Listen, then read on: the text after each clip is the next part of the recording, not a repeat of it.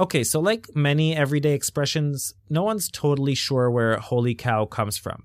Obviously, many linguists point east, the whole sacred cows in India business.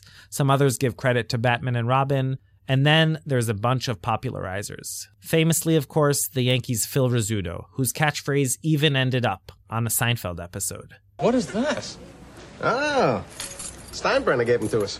In honor of Phil Rizzuto being inducted into the Hall of Fame. Holy cow!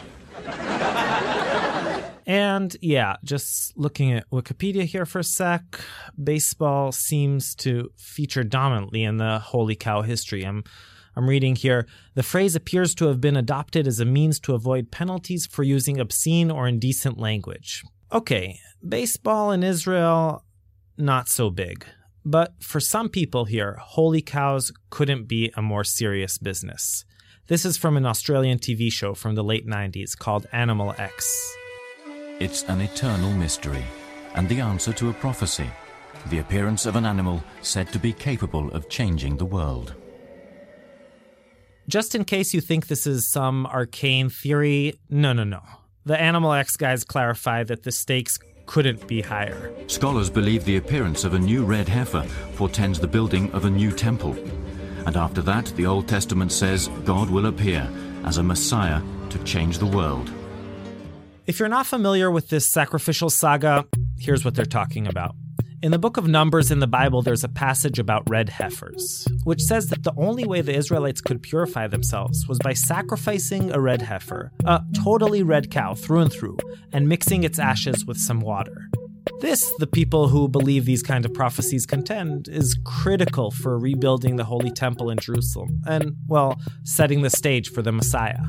So all around the world, there are people trying to breed a red heifer. It's sort of this cattle husbandry subculture, which brings together Orthodox Jews, evangelical Christians, ranchers, cattle breeders, and Messianics of all stripes. Rabbi Chaim Richman is originally from Massachusetts, but has lived in Israel for more than 30 years. He's part of the Temple Institute, Machon HaMikdash, which is a private organization dedicated to preparing everything necessary for building a new temple and performing all the biblical rituals. Harps, lyres, priestly robes, altars, decanters. Richman's the one who keeps track of the birth of red heifers around the world. Here he's talking about it in a Temple Institute YouTube clip. Every time a red heifer is sighted, we try to stay on top of the situation. We try to be informed. There have been a number of red heifers born in recent years that have become disqualified for one reason or another. That's right. This can't just be any old red cow. Here are some of the things that disqualify these small, rust-colored calves from being the red heifer. A blemish, a nick, spots, a couple of non-red hairs. From time to time, a red calf is born which seems to fit the bill. In 1996, Shmarya Shor from Kfar Hasidim near the Carmel thought he had a winner. He called her Tzlil, or Melody. We've put her here in solitary confinement. The other cows will not bother her. And we have not shaved off her horns. She has not been branded. Her ears have not been pierced. This was big news around the world. The Boston Globe reported that Tzlil was protected by an armed guard in a skull cap. A prominent Israeli columnist worried about the explosive geopolitical consequences of actually sacrificing her on the Temple Mount suggested that she be shot at once. But in the end, it didn't pan out. Those damn white hairs. Then, in early 2014, the red heifer world was once again abuzz. Here's another Temple Institute interview with Rabbi Richman. As you'll hear, the clip was live from the scene of action. So, chirping birds, a running brook, the whole thing. Rabbi, what are we looking at right here? Yitzhak, we're looking at some exciting new footage that we have just received of a brand new red heifer that was born somewhere in the United States. We're not going to be more specific for security purposes. They called her Talia. We're all excited about this one and watching with tense anticipation. But by August, Richman announced in a short blog post, Talia too was no longer fit for her holy task. A patch of her skin had changed its pigmentation. There was clearly a lot of disappointment, but he isn't giving up. If you really want to know the truth about the red heifer, if you really want to have all the answers, You can't. Because God tells us that there are things in this world that are bigger than us. So today, people have all kinds of questions about the red heifer. Who, what, when, where, why. Some of these questions we can answer. Some of them we can't answer. And some of them we won't answer. Do we have a red heifer today? Do we have candidates for the restoration of purity? Yes, there are red heifers today. Hey, I'm Mishy Harman, and this is Israel Story. Our show today, Holy Cow. It's all about the bovines. Cows, buffaloes, calves, everything you can imagine. We've got stories of radical vegans, of expat Israelis in the middle of nowhere, Wisconsin, and I'm just gonna say it, the biggest bovine A-lister of all time. All right, let's begin. Act 1, 269. If you've dined out in Tel Aviv lately, you might have noticed a whole new section on the menu of many restaurants, vegan dishes. Of course, this is true in many places around the world, but in Israel, the movement seems to be particularly rocking. Before we begin, I just want to say that there are a few pretty graphic moments in this next piece that might be hard for you to hear. Just take that into account. Here's Yochai Meital. When God searched for words to describe the small territory into which he was leading Moses and the people of Israel, he came up with land of milk and honey. Arnon Oshri, a third-generation dairy farmer from Kfar Vitkin, loves that catchphrase. Actually, he loves it so much that he drew a mural of it on the outer wall of his storage house. It's a combination of a cow and a bee. It's a land of milk and honey, so I created a combination of a cow-bee. But if the biblical copywriters wanted to be even more accurate, they might have called it the land of chicken and eggs. Ever since the late 90s, chicken consumption here has been on the rise, peaking at 38 kilos of chicken meat per person per year, second only to the Americans. Most of those chickens are processed in one of 6 slaughterhouses, working around the clock to satisfy our growing appetite for shawarma, shishlik, and the occasional chicken soup. All this sustains a flourishing 4.6 billion shekel industry.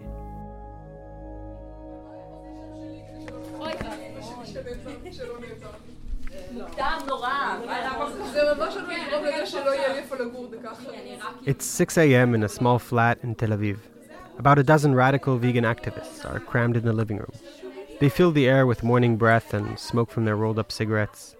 Sasha, the leader, black pants, tight black shirt, stern gaze, is debriefing the group on today's mission, barging into the headquarters of the Egg and Poultry Association, the main organization responsible for our schnitzels and shakshukas. We're going in there with trays full of dead chicks, he explains calmly. As he's talking, some of the activists are busy pouring a few bucket loads of dead chicks onto plain-looking dining hall trays. They collected the carcasses the night before from the dumpsters of the Nordia hatchery near Netanya. The hatchery sells laying hens, so male chicks are basically useless waste, and they're either put into big plastic bags and just tossed away, or else shredded by specialized industrial grinding machines. The activists' plan is to deliver these trays of dead chicks to the offices of the administrators, who are supposedly responsible for their death. Later that morning, the group shows up at the Egg and Poultry Association, in a fancy office building in the center of Tel Aviv. They all cram into the elevator along with their trays, squeeze bottle of fake blood, and a huge sign that reads, "The people here are responsible for the final solution of 15,000 chicks daily."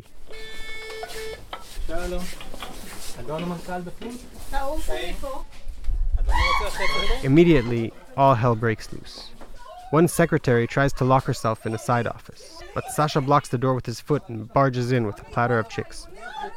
"What's wrong?" he asks. "You afraid to look? Here are your victims, the chicks you've thrown in the trash." "What do you want from me?" one of them shrieks. "I don't make any decisions. I'm just a clerk." Other slightly braver employees confront the intruders. "You have blood on your hands. You're an idiot." They go back and forth like this for a while. Meanwhile, a couple of activists manage to break into the CEO's office, and they're trashing it, pouring buckets of dead chicks and squirting fake blood all over his desk. Pretty soon, a plump police officer with a gentle smile arrives on the scene. He peeks in, seems a bit anxious, and radios in for backup. A few minutes later, 4 police cops arrive, and a whole bunch of grumpy cops sluggishly enter the building. This is clearly not terribly exciting for them. The activists refuse to disperse, so the cops handcuff them, drag them out, and whiz them off to the Yarkon police station. By the evening, they're all released, back at home, busy planning their next operation.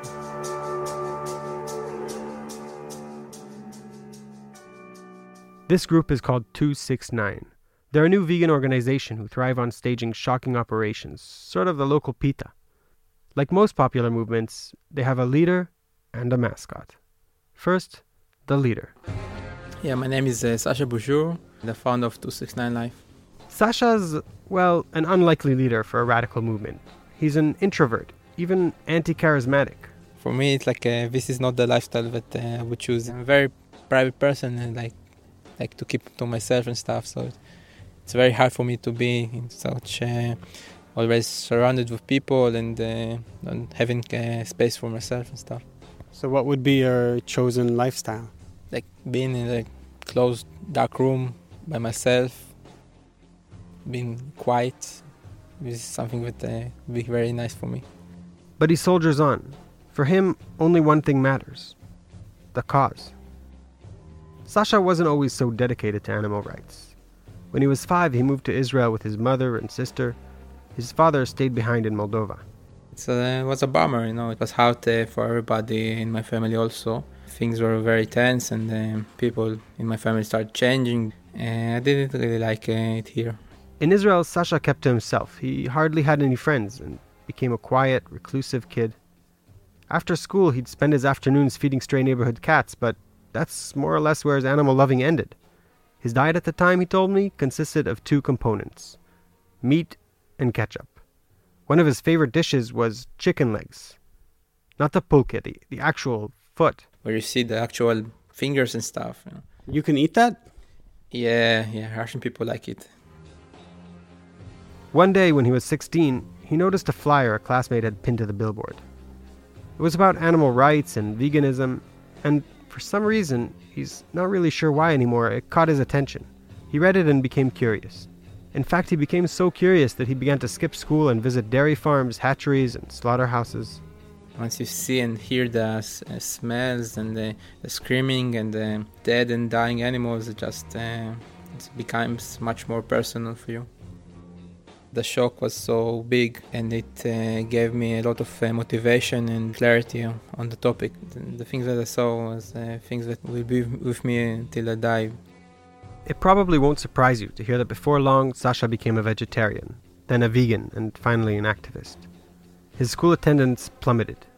He joined Anonymous, a local animal rights advocacy group, and stood on street corners for hours, trying to put pamphlets in people's hands.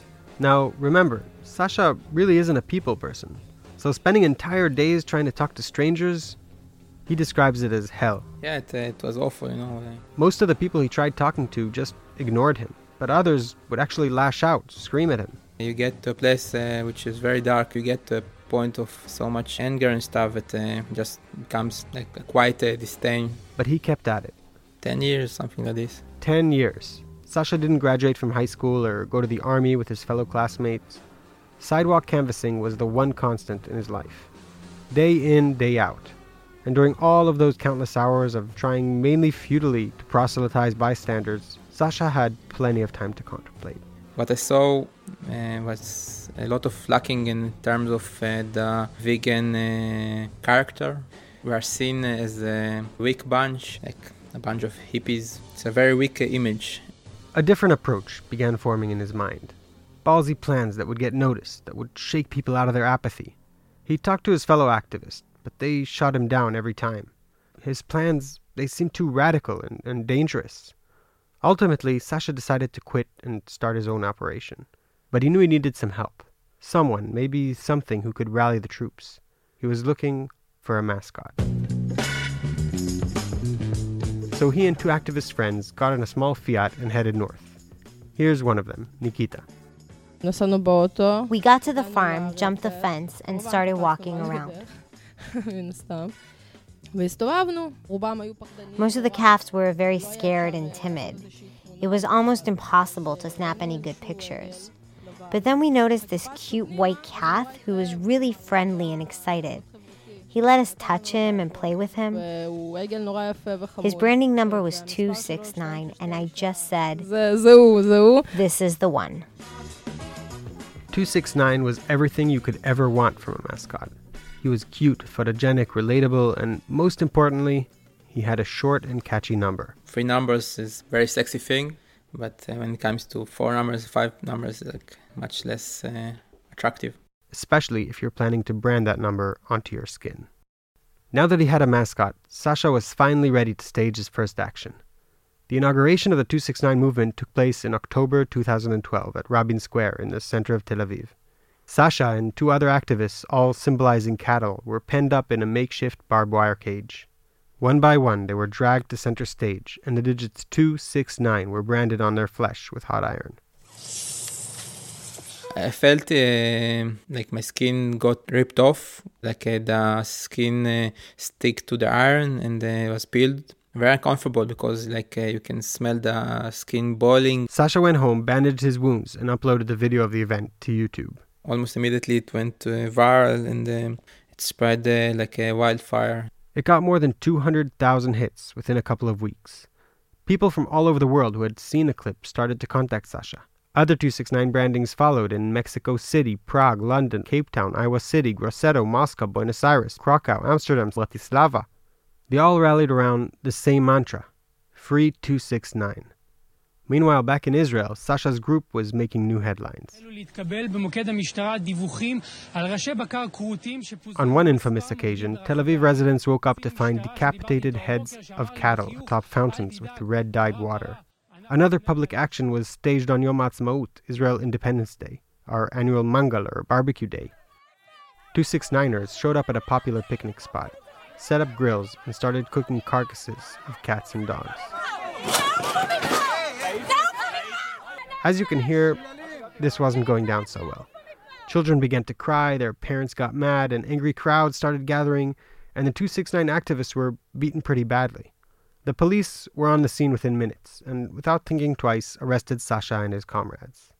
But maybe their most shocking performance was staged on a busy boulevard in Tel Aviv. One of the 269ers lingered on the sidewalk, as if she was just a regular bystander. She was holding a newborn baby in her arms. Suddenly, 4 masked men emerged from behind her. One ripped the baby out of her hands, 2 restrained her, and the 4th tore her shirt open and began violently milking her breasts.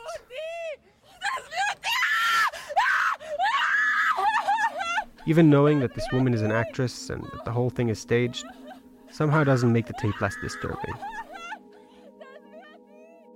269's public displays are hard to stomach. It isn't pleasant to wake up in the morning, walk down to the bus stop, and be greeted by a severed head staring up at you from a pool of blood. But for others, the blow has been more concrete, affecting their livelihood directly.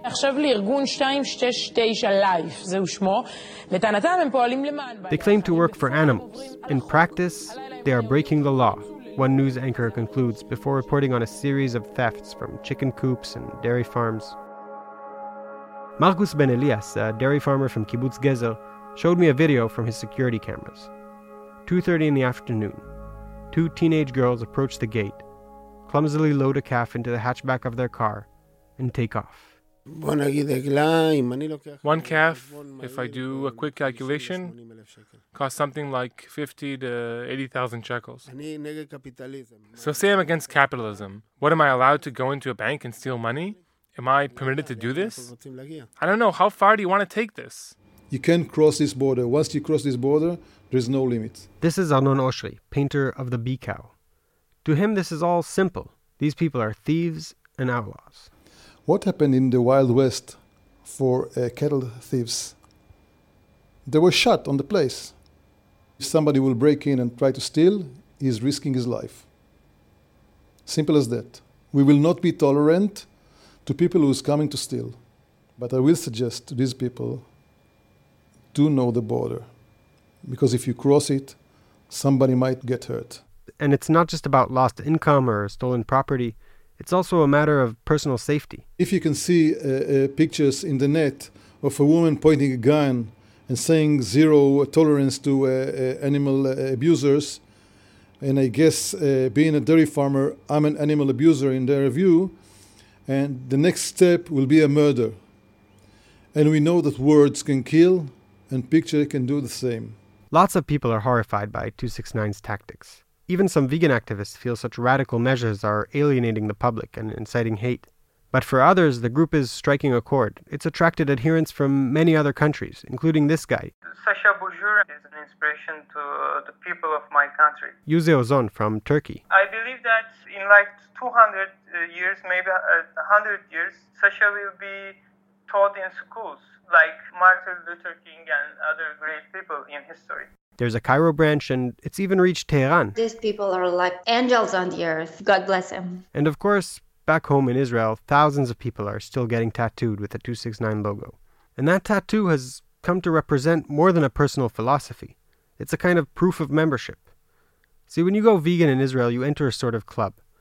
And 269 are sort of the commando elite of this club. Having such a cute mascot doesn't hurt either. But still, many people in Israel see all this as merely a passing trend. So, is veganism really a thing here? Definitely, veganism is a thing in Israel. There is no doubt about it. This is Ori Shavit, prominent food writer, recently turned vegan activist. I never wrote a single word about veganism up to 3.5 years ago. And that's all I did was to write about food and about trends and about diets and what's going on. So there is no doubt that something has changed dramatically. Today, Israel is supposed to be a leading nation in the world in the percentage of people who call themselves or treat themselves as vegan. Of course, we don't know exactly what everyone eats. Well, actually, we kind of do. Israel's Central Bureau of Statistics keeps incredibly detailed charts of our total food consumption. Remember that chicken gold era I told you about in the beginning? Well, in recent years, our chicken cravings seem to have tapered off. 2012 actually saw a 4% drop in chicken meat consumption, and it seems that this trend is true of other animal-derived food products. At the same time, the market for vegan staples like almond milk and soy cheese is booming. Vegans see all this as early signs of greater change. Dairy farmers like Arnon and Marcus and many other experts don't contest those statistics, but they disagree on the causes, blaming it all on the recession and pointing to a general dip in spending. A recent national poll might suggest that they're right. It estimates that only 2% of the population are vegan. In Tel Aviv, generally seen as the hub of Israeli veganism, their estimates go down to 1%. Other surveys put that number higher, up to 5%. Whatever its actual reach, veganism has definitely entered the conversation here in a pretty big way, tagging itself on to a long list of contentious topics. Meanwhile, totally oblivious to the war raged in his name, 269, the calf 269, who's not really a calf anymore, more like a huge bull, is spending his days in leisure. A few days before he was due to be slaughtered, 269 was stolen or liberated, depending on how you look at all of this, by terrorists or animal-loving activists. Again, depending on how you see the whole thing. He now lives a peaceful, incognito life, noshing on the grass in an undisclosed location. As for his brothers and sisters, I think it's safe to assume that they've long since found themselves in our pitas.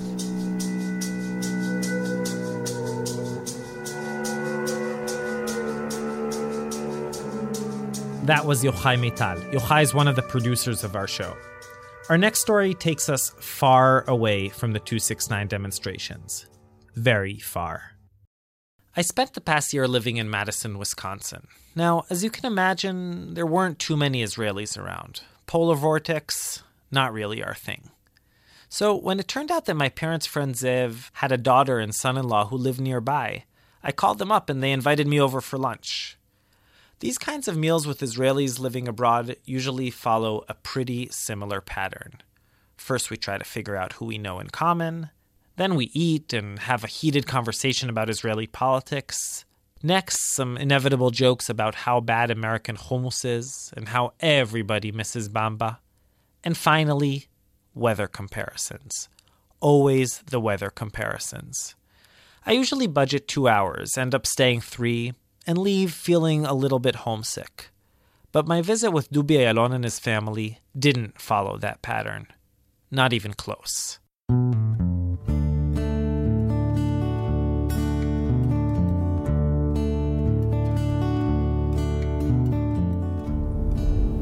get to Doobie's, you head about 40 miles northwest of Madison. Once the houses disappear and are replaced with endless cornfields and farms with red barns and silvery silos, you reach Plain, Wisconsin. Population 773. Its name seems to fit it just right. Plain's got a Culver's, which is like the local McDonald's, a gas station, post office, single row of stores, and that's basically it. Now let's keep on going. About 5 miles north of Plain, literally in the middle of nowhere, there's a purple farmhouse and a silo with a big Star of David in the middle. They say Israelis are everywhere, but this is really the last place you'd think you'd find one.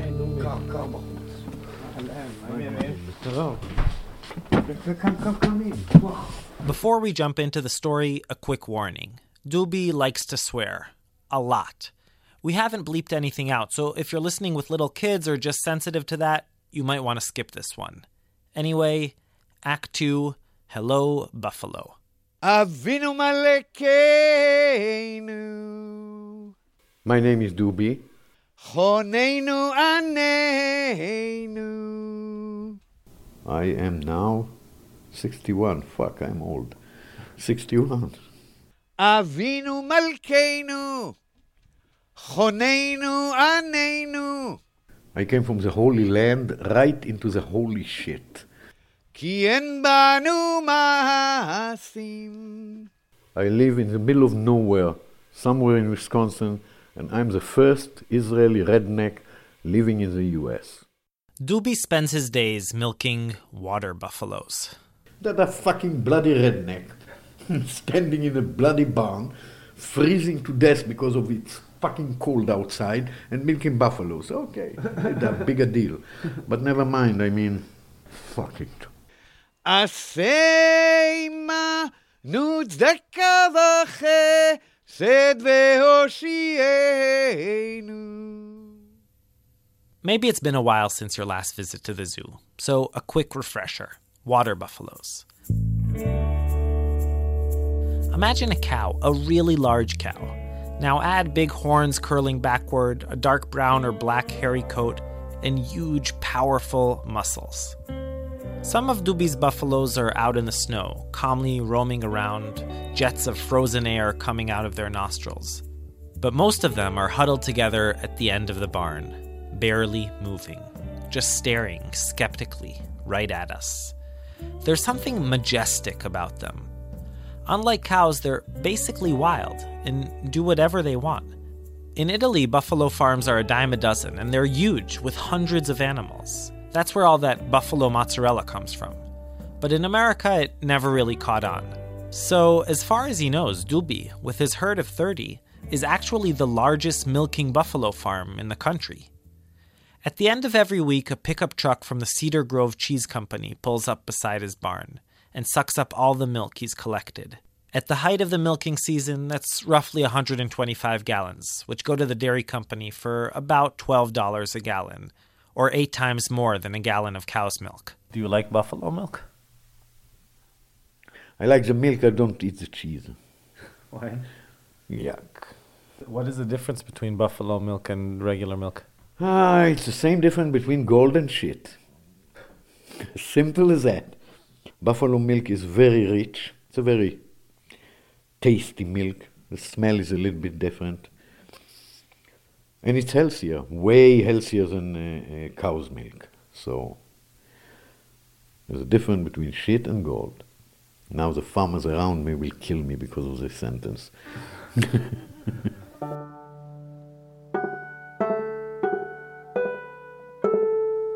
First snow of the season started this morning, and the wind is blowing. It's fucking cold. It's fucking cold. Hey, buffalo. Hello, buffalo.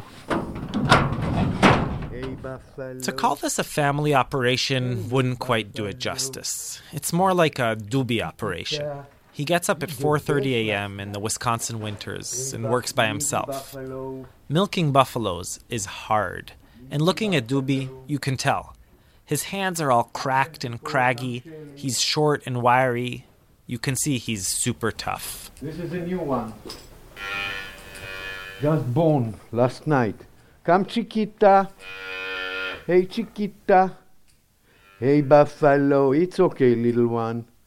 It's okay. Yeah, my day begins with Hebrew prayer. Avinu Malkeinu. It's a beautiful song. And then the buffaloes are coming into the barn. Oh, you sing to them? That brings them in? Yeah. This song brings them in, not because of my beautiful voice, but because they know that after the song there are treats. So like God, basically. I will say nothing about it. So with this song they are coming to the barn, milking, chores. If I'm lucky, I'm back home around 10:30 at night. That's my day. Routine, sweet routine.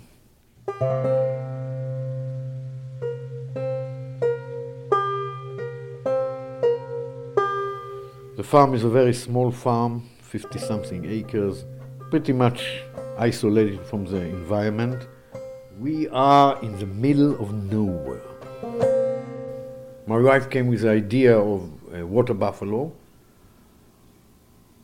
I started to research it, and I fell in love with this animal. Why? It's gentle in one hand, it's powerful in the other hand.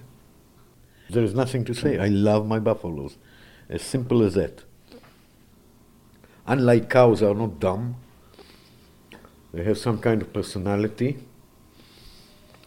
And it's a challenge because you cannot control them. You need to seduce them, not to control them.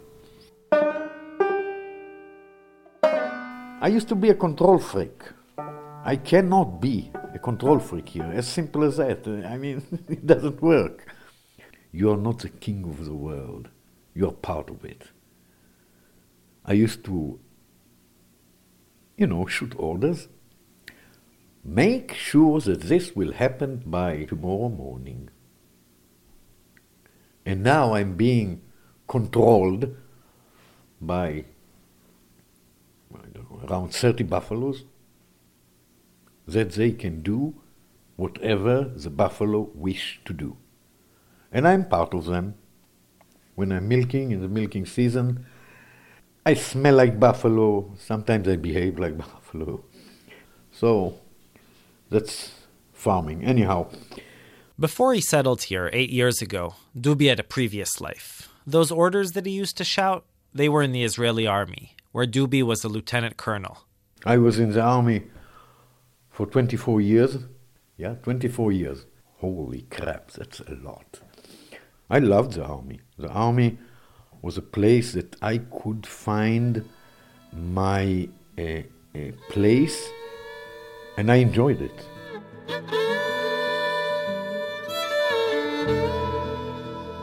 Dubi went as far as he could go in the army.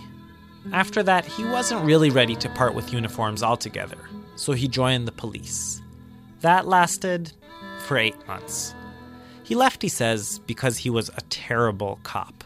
He had way too much sympathy for the criminals. And then I went to this prestige academical institution, the School of Educational Leadership. Wow, what a name. For 2 years, and then I became a school principal of a regional school in Nahalal.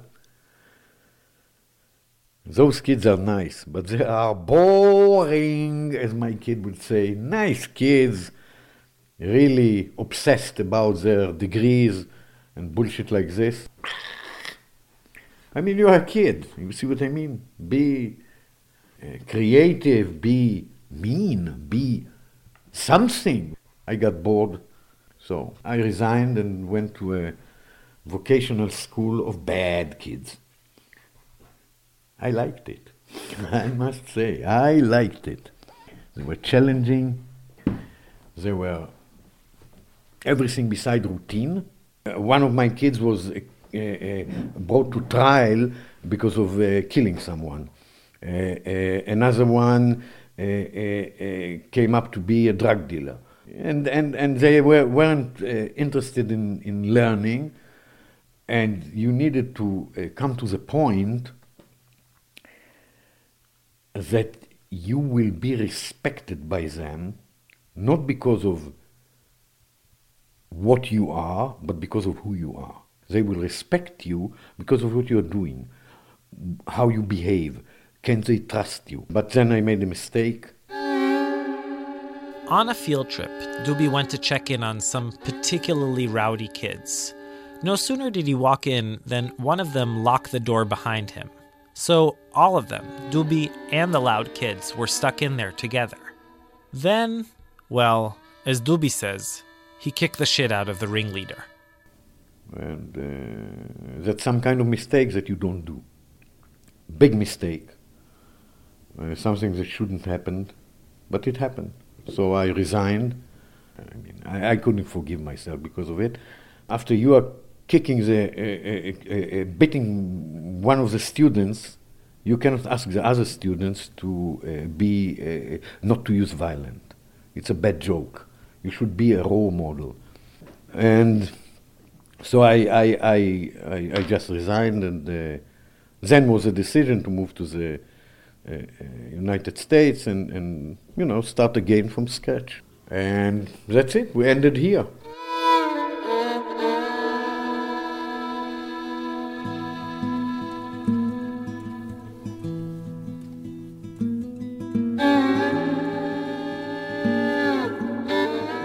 When he first arrived, Dubi had very clear opinions about Americans, and especially American farmers. I used to think about a farmer as a redneck. Dumb, loud, and arrogance. My neighbors, a heavy-duty religious one, think that I belong to the chosen ones. What chosen and what fuck. But it didn't take too long for him to warm up to the other dairy farmers around him. They helped me in a way that this farm wouldn't exist without my neighbors. As simple as that. Everybody around thinks that I'm an idiot milking water buffaloes. You were a lieutenant colonel, you were a school principal, how the fuck you milking buffaloes? But it doesn't bother them, or it doesn't stop them to help me in a way that sometimes I'm standing aside and saying to myself, we the Israelis are very proud about how a kind of a community we have, how much we are helping each other. We have a lot to learn. Let's put it this way, a lot.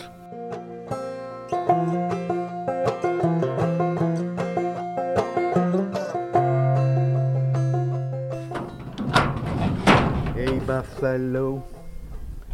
Hello, buffalo. The smell is the smell of buffalo manure. And the tick that you are hearing is an electric fence. So they will stay. This is Chiquita. Sometime last night, she calved after giving me a hard time till it happened. Look at her orders. Holy crap, how much milk you have there. Nice. Some of them has Hebrew names. All the ones that were born here has Hebrew names. The one in the left, her name is Pussy. The big one behind her, the brown one, her name is Chiquita. The one in the other side, her name is Enshem. Next to her, Nechama. Next to her, Broken Horns. Hey. And what was it like leaving Israel for you? The hardest thing about leaving Israel was leaving my kids there. All the rest, I could handle. Dubi has 4 children. The youngest, Erez, came with him to Plain. But his 3 older daughters from his first marriage, all in their 20s then, stayed in Israel. They're constantly emailing and WhatsApping, but they say it's rough. The biggest challenge for them wasn't that he now lived halfway around the world. It was that he was changing, becoming a new person.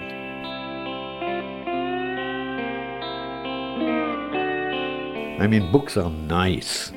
I don't have the time to read. I lost the passion to read.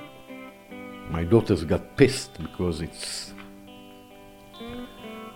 resemble the change in their fathers. From the person that was a book maniac, obsessive reader, he became to be a redneck. So they don't like it. I don't think my personality changed, my behavior changed. I used to think that if I will look tough, talk tough, it will make me tough. I'm the same lamb that I'm today. There's only like costume. Hey, 05. Hey, 05. Let's stand inside. Wah, wah, wah, wah, wah, wah. Fuck, it is cold. Hey, Buffalo. What does it feel like to be so far away from home? I'm not a part of this society 100%, and I'm not anymore a part of the Israeli society 100%. So when I'm coming to Israel, for example, the landscape, the views, the smell, the food, is part of my childhood and being a grown-up. But the other thing around it drives me nuts. So I'm coming here. When I'm coming here, I'm missing the parts that are in Israel. I'm not comfortable 100% in both places. I'm still a stranger, and I believe I will be a stranger all my life here. And Israel is still my homeland in a way that I cannot explain. It's something in your feelings.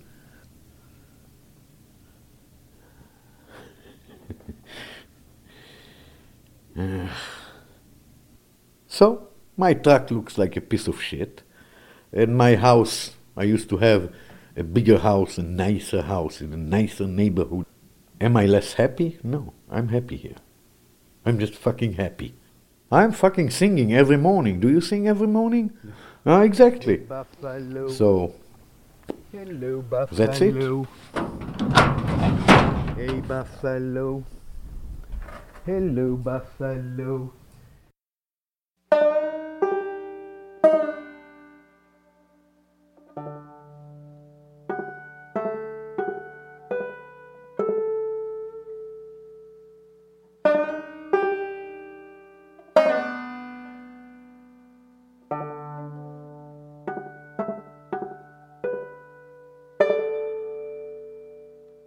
Coming up, a bovine entrepreneur is put out of business by a new radical idea, monotheism.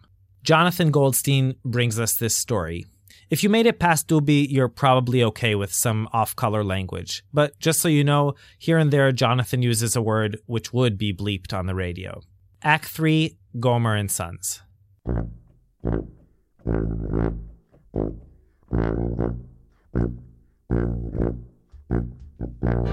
After 40 intense days with God, Moses descended Mount Sinai, his nerves shot. No sooner had he reached the base of the mountain than he heard music coming from a nearby clearing.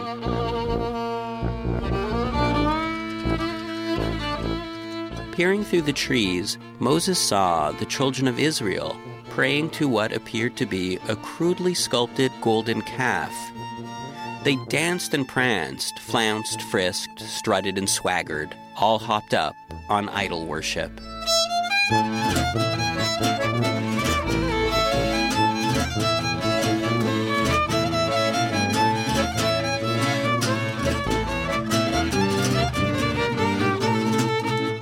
Cranky by disposition, but made even more irritable by lack of sleep, Moses began to weep tears of anger. Even the people he trusted, the wise, loyal ones, tapping their feet and snapping their fingers like it was a hootenanny.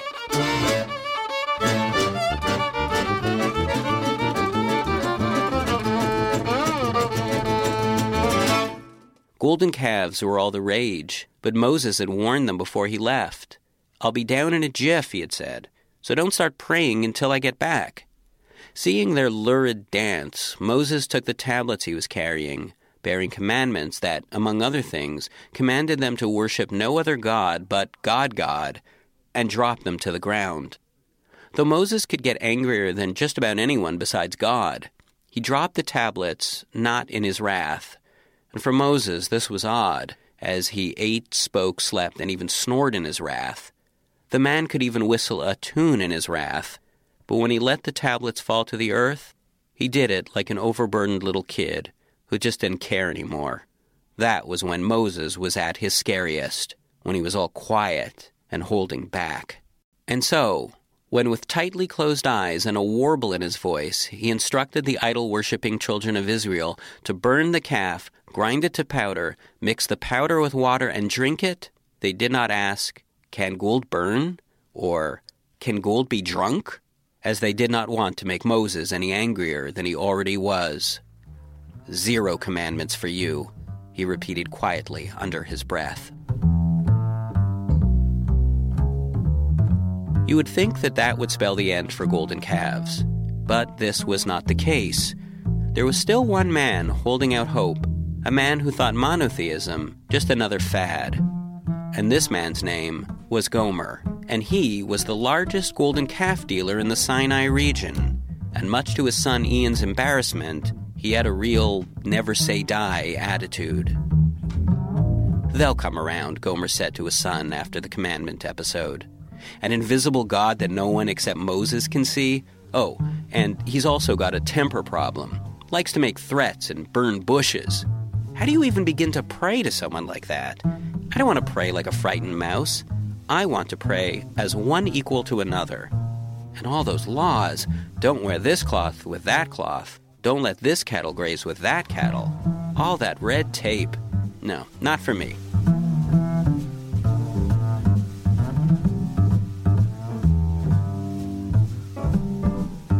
But the God of Moses did make a splash with a great many people. When Moses got going, waving his staff around while yelling bloody murder, curing leprosy and transforming his rod into a snake, he made a pretty persuasive case. People became fired up on New God and began forming mobs of protest in front of Gomer's showroom. But still, Gomer was undeterred. His confidence wasn't for nothing. After all, Ian's father was an innovator. When he got into the business, it was strictly golden cows, full grown. But Gomer saw that as homes began to get smaller, there was a need for an idol that could fit more neatly into a corner, something you could drape a caftan over and prop your feet on when you weren't worshipping. And thus, the mini-cow, or calf, was born. "What makes the God of Moses better than my calves?" Gomer asked. "What can he do that they can't? Speak in that sonorous voice that makes you feel like you just swallowed your own tonsils? Bull crap. That's not being a god. That's just being pushy. The calf is a more laid-back cud-chewing lord. He minds his own business and only steps in a pinch. Remember when I prayed for the SOB selling silver calves next door to get dropsy? And did he not get dropsy?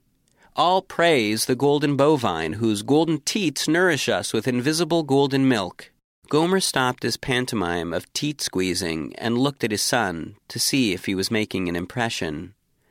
"But you heard Moses talk on the mountain," Ian said. "The deep, grumbly voice, the water into blood. It gave everyone the same feeling. We all said so. The tingling in the chest, the rattling of the rib cage. You said you felt it too." "You know me," Gomer said. "I don't want to hurt feelings. If someone gets excited, I get excited too. But someone does a few magic tricks and you renounce everything you ever stood for? No, I was born a golden calf man and I shall die a golden calf man.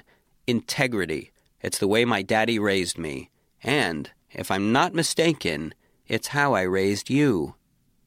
Actually, Gomer had raised him to be cheap, suspicious, and sneaky. Ian didn't know where integrity fit in. "They'll come around," Gomer maintained. But as the days went by, and the angry calf-hating crowd grew in number, Gomer saw that people were not coming around. "What we need," he said, "is a battle plan."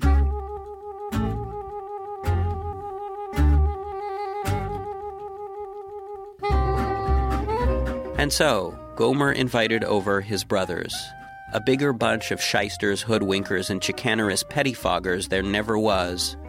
Ian hated when they all got together.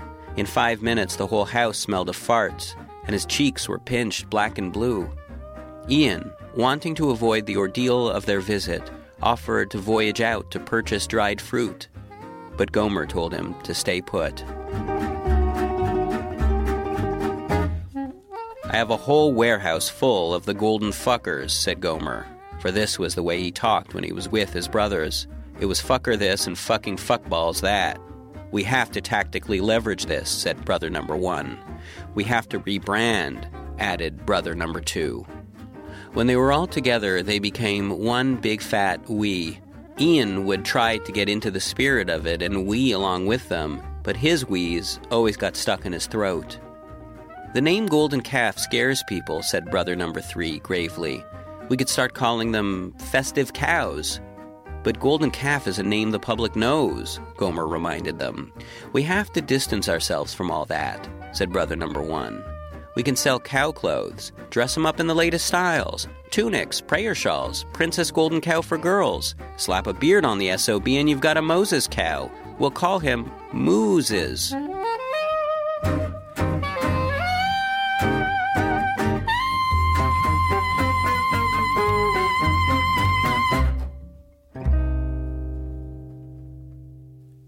It's still a golden calf, said Ian.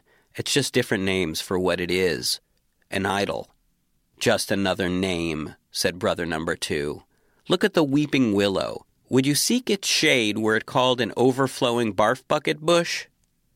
Then Ian felt his cheek clamped, twisted, pulled, and finally snapped back into place. Jackass, his uncle said with affection.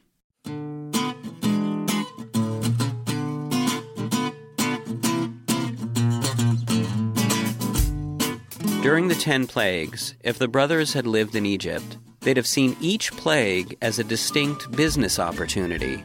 Cursed darkness? Let's make babies' night. Hail mixed with fire? Refreshing joy nuggets and fun-time ouchie bolts. Can't we just melt them down and get into a new business? Asked Ian. What kind of new business? Brother number 1 asked, pinching his cheek with warmth. Something a little less contentious, said Ian. For Gomer and his brothers, the case was closed, but Ian still worried. When he'd go outside to try and calm the agitated crowd, he'd end up learning a lot about New God. New God had made man in his own image, and his resume was really impressive. Divided the heavens from the earth, made man from the dust, created the universe. The list went on and on. What can your God do? The crowd demanded. Never any good under the gun, Ian stuttered and backpedaled. You can polish him, he said, and lean against him too. The golden calf is strictly local, said an intense and scholarly-looking young man named Rodney. But your Lord, said Ian, what do you call him? God? You mustn't even speak his actual name, interrupted Rodney. He doesn't like it. So we've invented nicknames for him, such as He Who Will Kill You, He Who Will Crush You, and He Who Will Set You on Fire and Douse the Flames with the blood of those you love. You really have to be careful, because he hears all and sees all.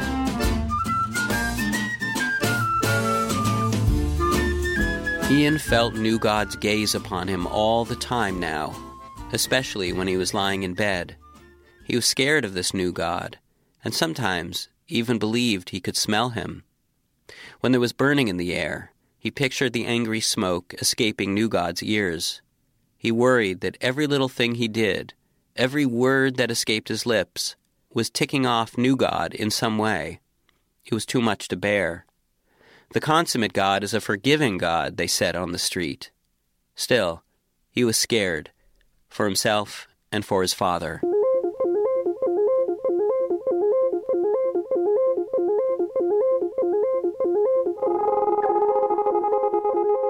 And then the rioting began. No more idols, they chanted. Our God trumps all gods. Gomer remained unimpressed. For such a powerful God, he said, invisible God is surprisingly thin-skinned. Ours, said Ian, is a jealous God. Gomer was struck silent by his son's words. He stared at Ian a good long time. As a rule, Gomer was never nonplussed, but his son's words, they nonplussed him. I see, Gomer said, nervously massaging coins through the thin leather of his money pouch. So now he's your God. There's no choice, Ian said. He's taking over. I don't get it, said Gomer. When you were little, you adored the God of your father. Gomer reached over and pinched his son's cheek with sadness. What happened? He asked. He's omnipotent, said Ian, using a word he just learned from Rodney. He can outfight, outthink, and outrace any god you throw at him. Look, said Gomer, I'll get my brothers back in here, and we'll cook up a new god, newer than new god. We'll call him Omnipotent +1. This is embarrassing, Ian said. It's also dangerous. I didn't realize I was embarrassing you, Gomer said, his pinching fingers limp.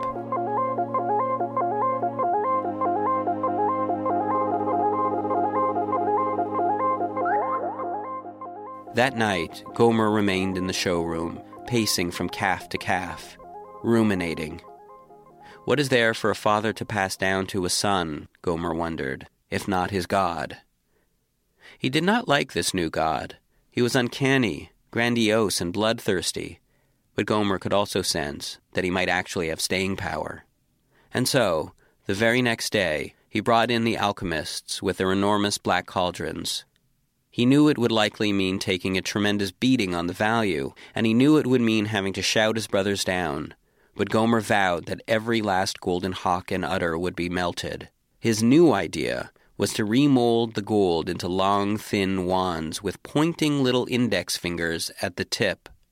We'll market them as commandment pointers, said Gomer to his brothers, to help you read the word of God. You know, God. His brothers mulled it over, and after a long silence they spoke. Give the people what they want, said brother number 1, who knew when to stand down. Gold is gold, said brother number 2. Yep, said brother number 3 distractedly, for in his mind he was already on to a dozen other hog swindles. Ian watched the calves melt, their little calf faces poking out of the pots, looking at him. They made him feel almost as guilty as the sight of his father's face, which was wet and glowing in the heat of the showroom. When he was a child, Ian could pray so hard, harder than anyone he knew. It was his thing. He'd squint his eyes and scrunch up his face. He'd look like he was going to burst a blood vessel, his hands in fists, hoping, willing the world to be a certain way, for the house to quiet down, for good things to happen, for Gomer to notice what a good prayer he was. When he would finish praying, and he'd look around, and the world was pretty much the way it had always been, the one thing he knew he could rely on was that the calf was keeping count, giving out points for effort. At least the calf knew how hard he was trying. New God made sense to him, but the calf made sense to his heart. It was such a part of his childhood, like the smell of certain foods or the tunes his father whistled when they took long walks together.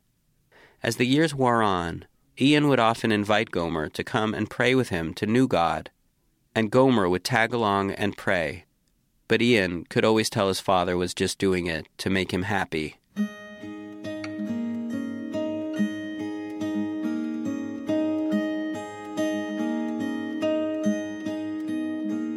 When Gomer finally died, it was at a ripe old age, and when Ian prayed for him, prayed for his safe passage in the hereafter, inevitably, more often than not, it was the calf that he saw.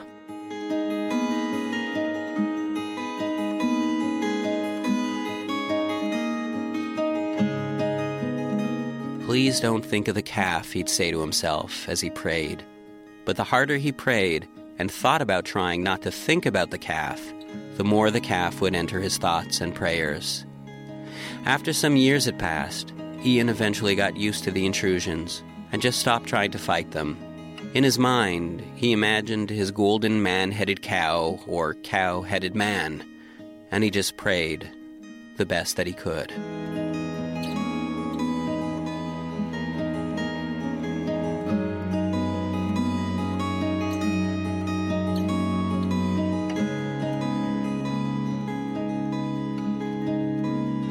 Jonathan Goldstein is the host of the radio show and podcast Wiretap. This story comes from his book, Ladies and Gentlemen, the Bible.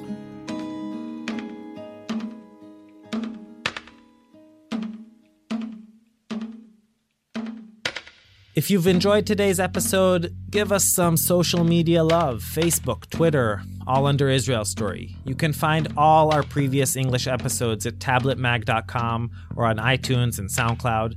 And of course, if you speak Hebrew, tune in to our Hebrew episodes. Our site is israelstory.org, where you can hear everything from the very beginning.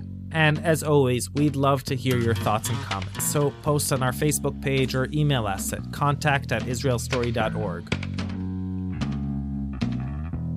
For music and mixing help on today's episode, a big thanks to Jonathan Gruber, Annie Kelsey, and Nathan Bowles. Thanks also to Benny Becker, Daniel Estrin, Karen Carlson, Michal Davis, Michal Ayalon, and Eyal Raz. Amishi Harman and the Israel Story staff includes Yochai Meital, Roy Gilron, Shai Satran, Nava Winkler, and Maya Kosover. Julie Subrin's our executive producer. Join us next episode, the very last episode of our first season. And meanwhile, yalla bye.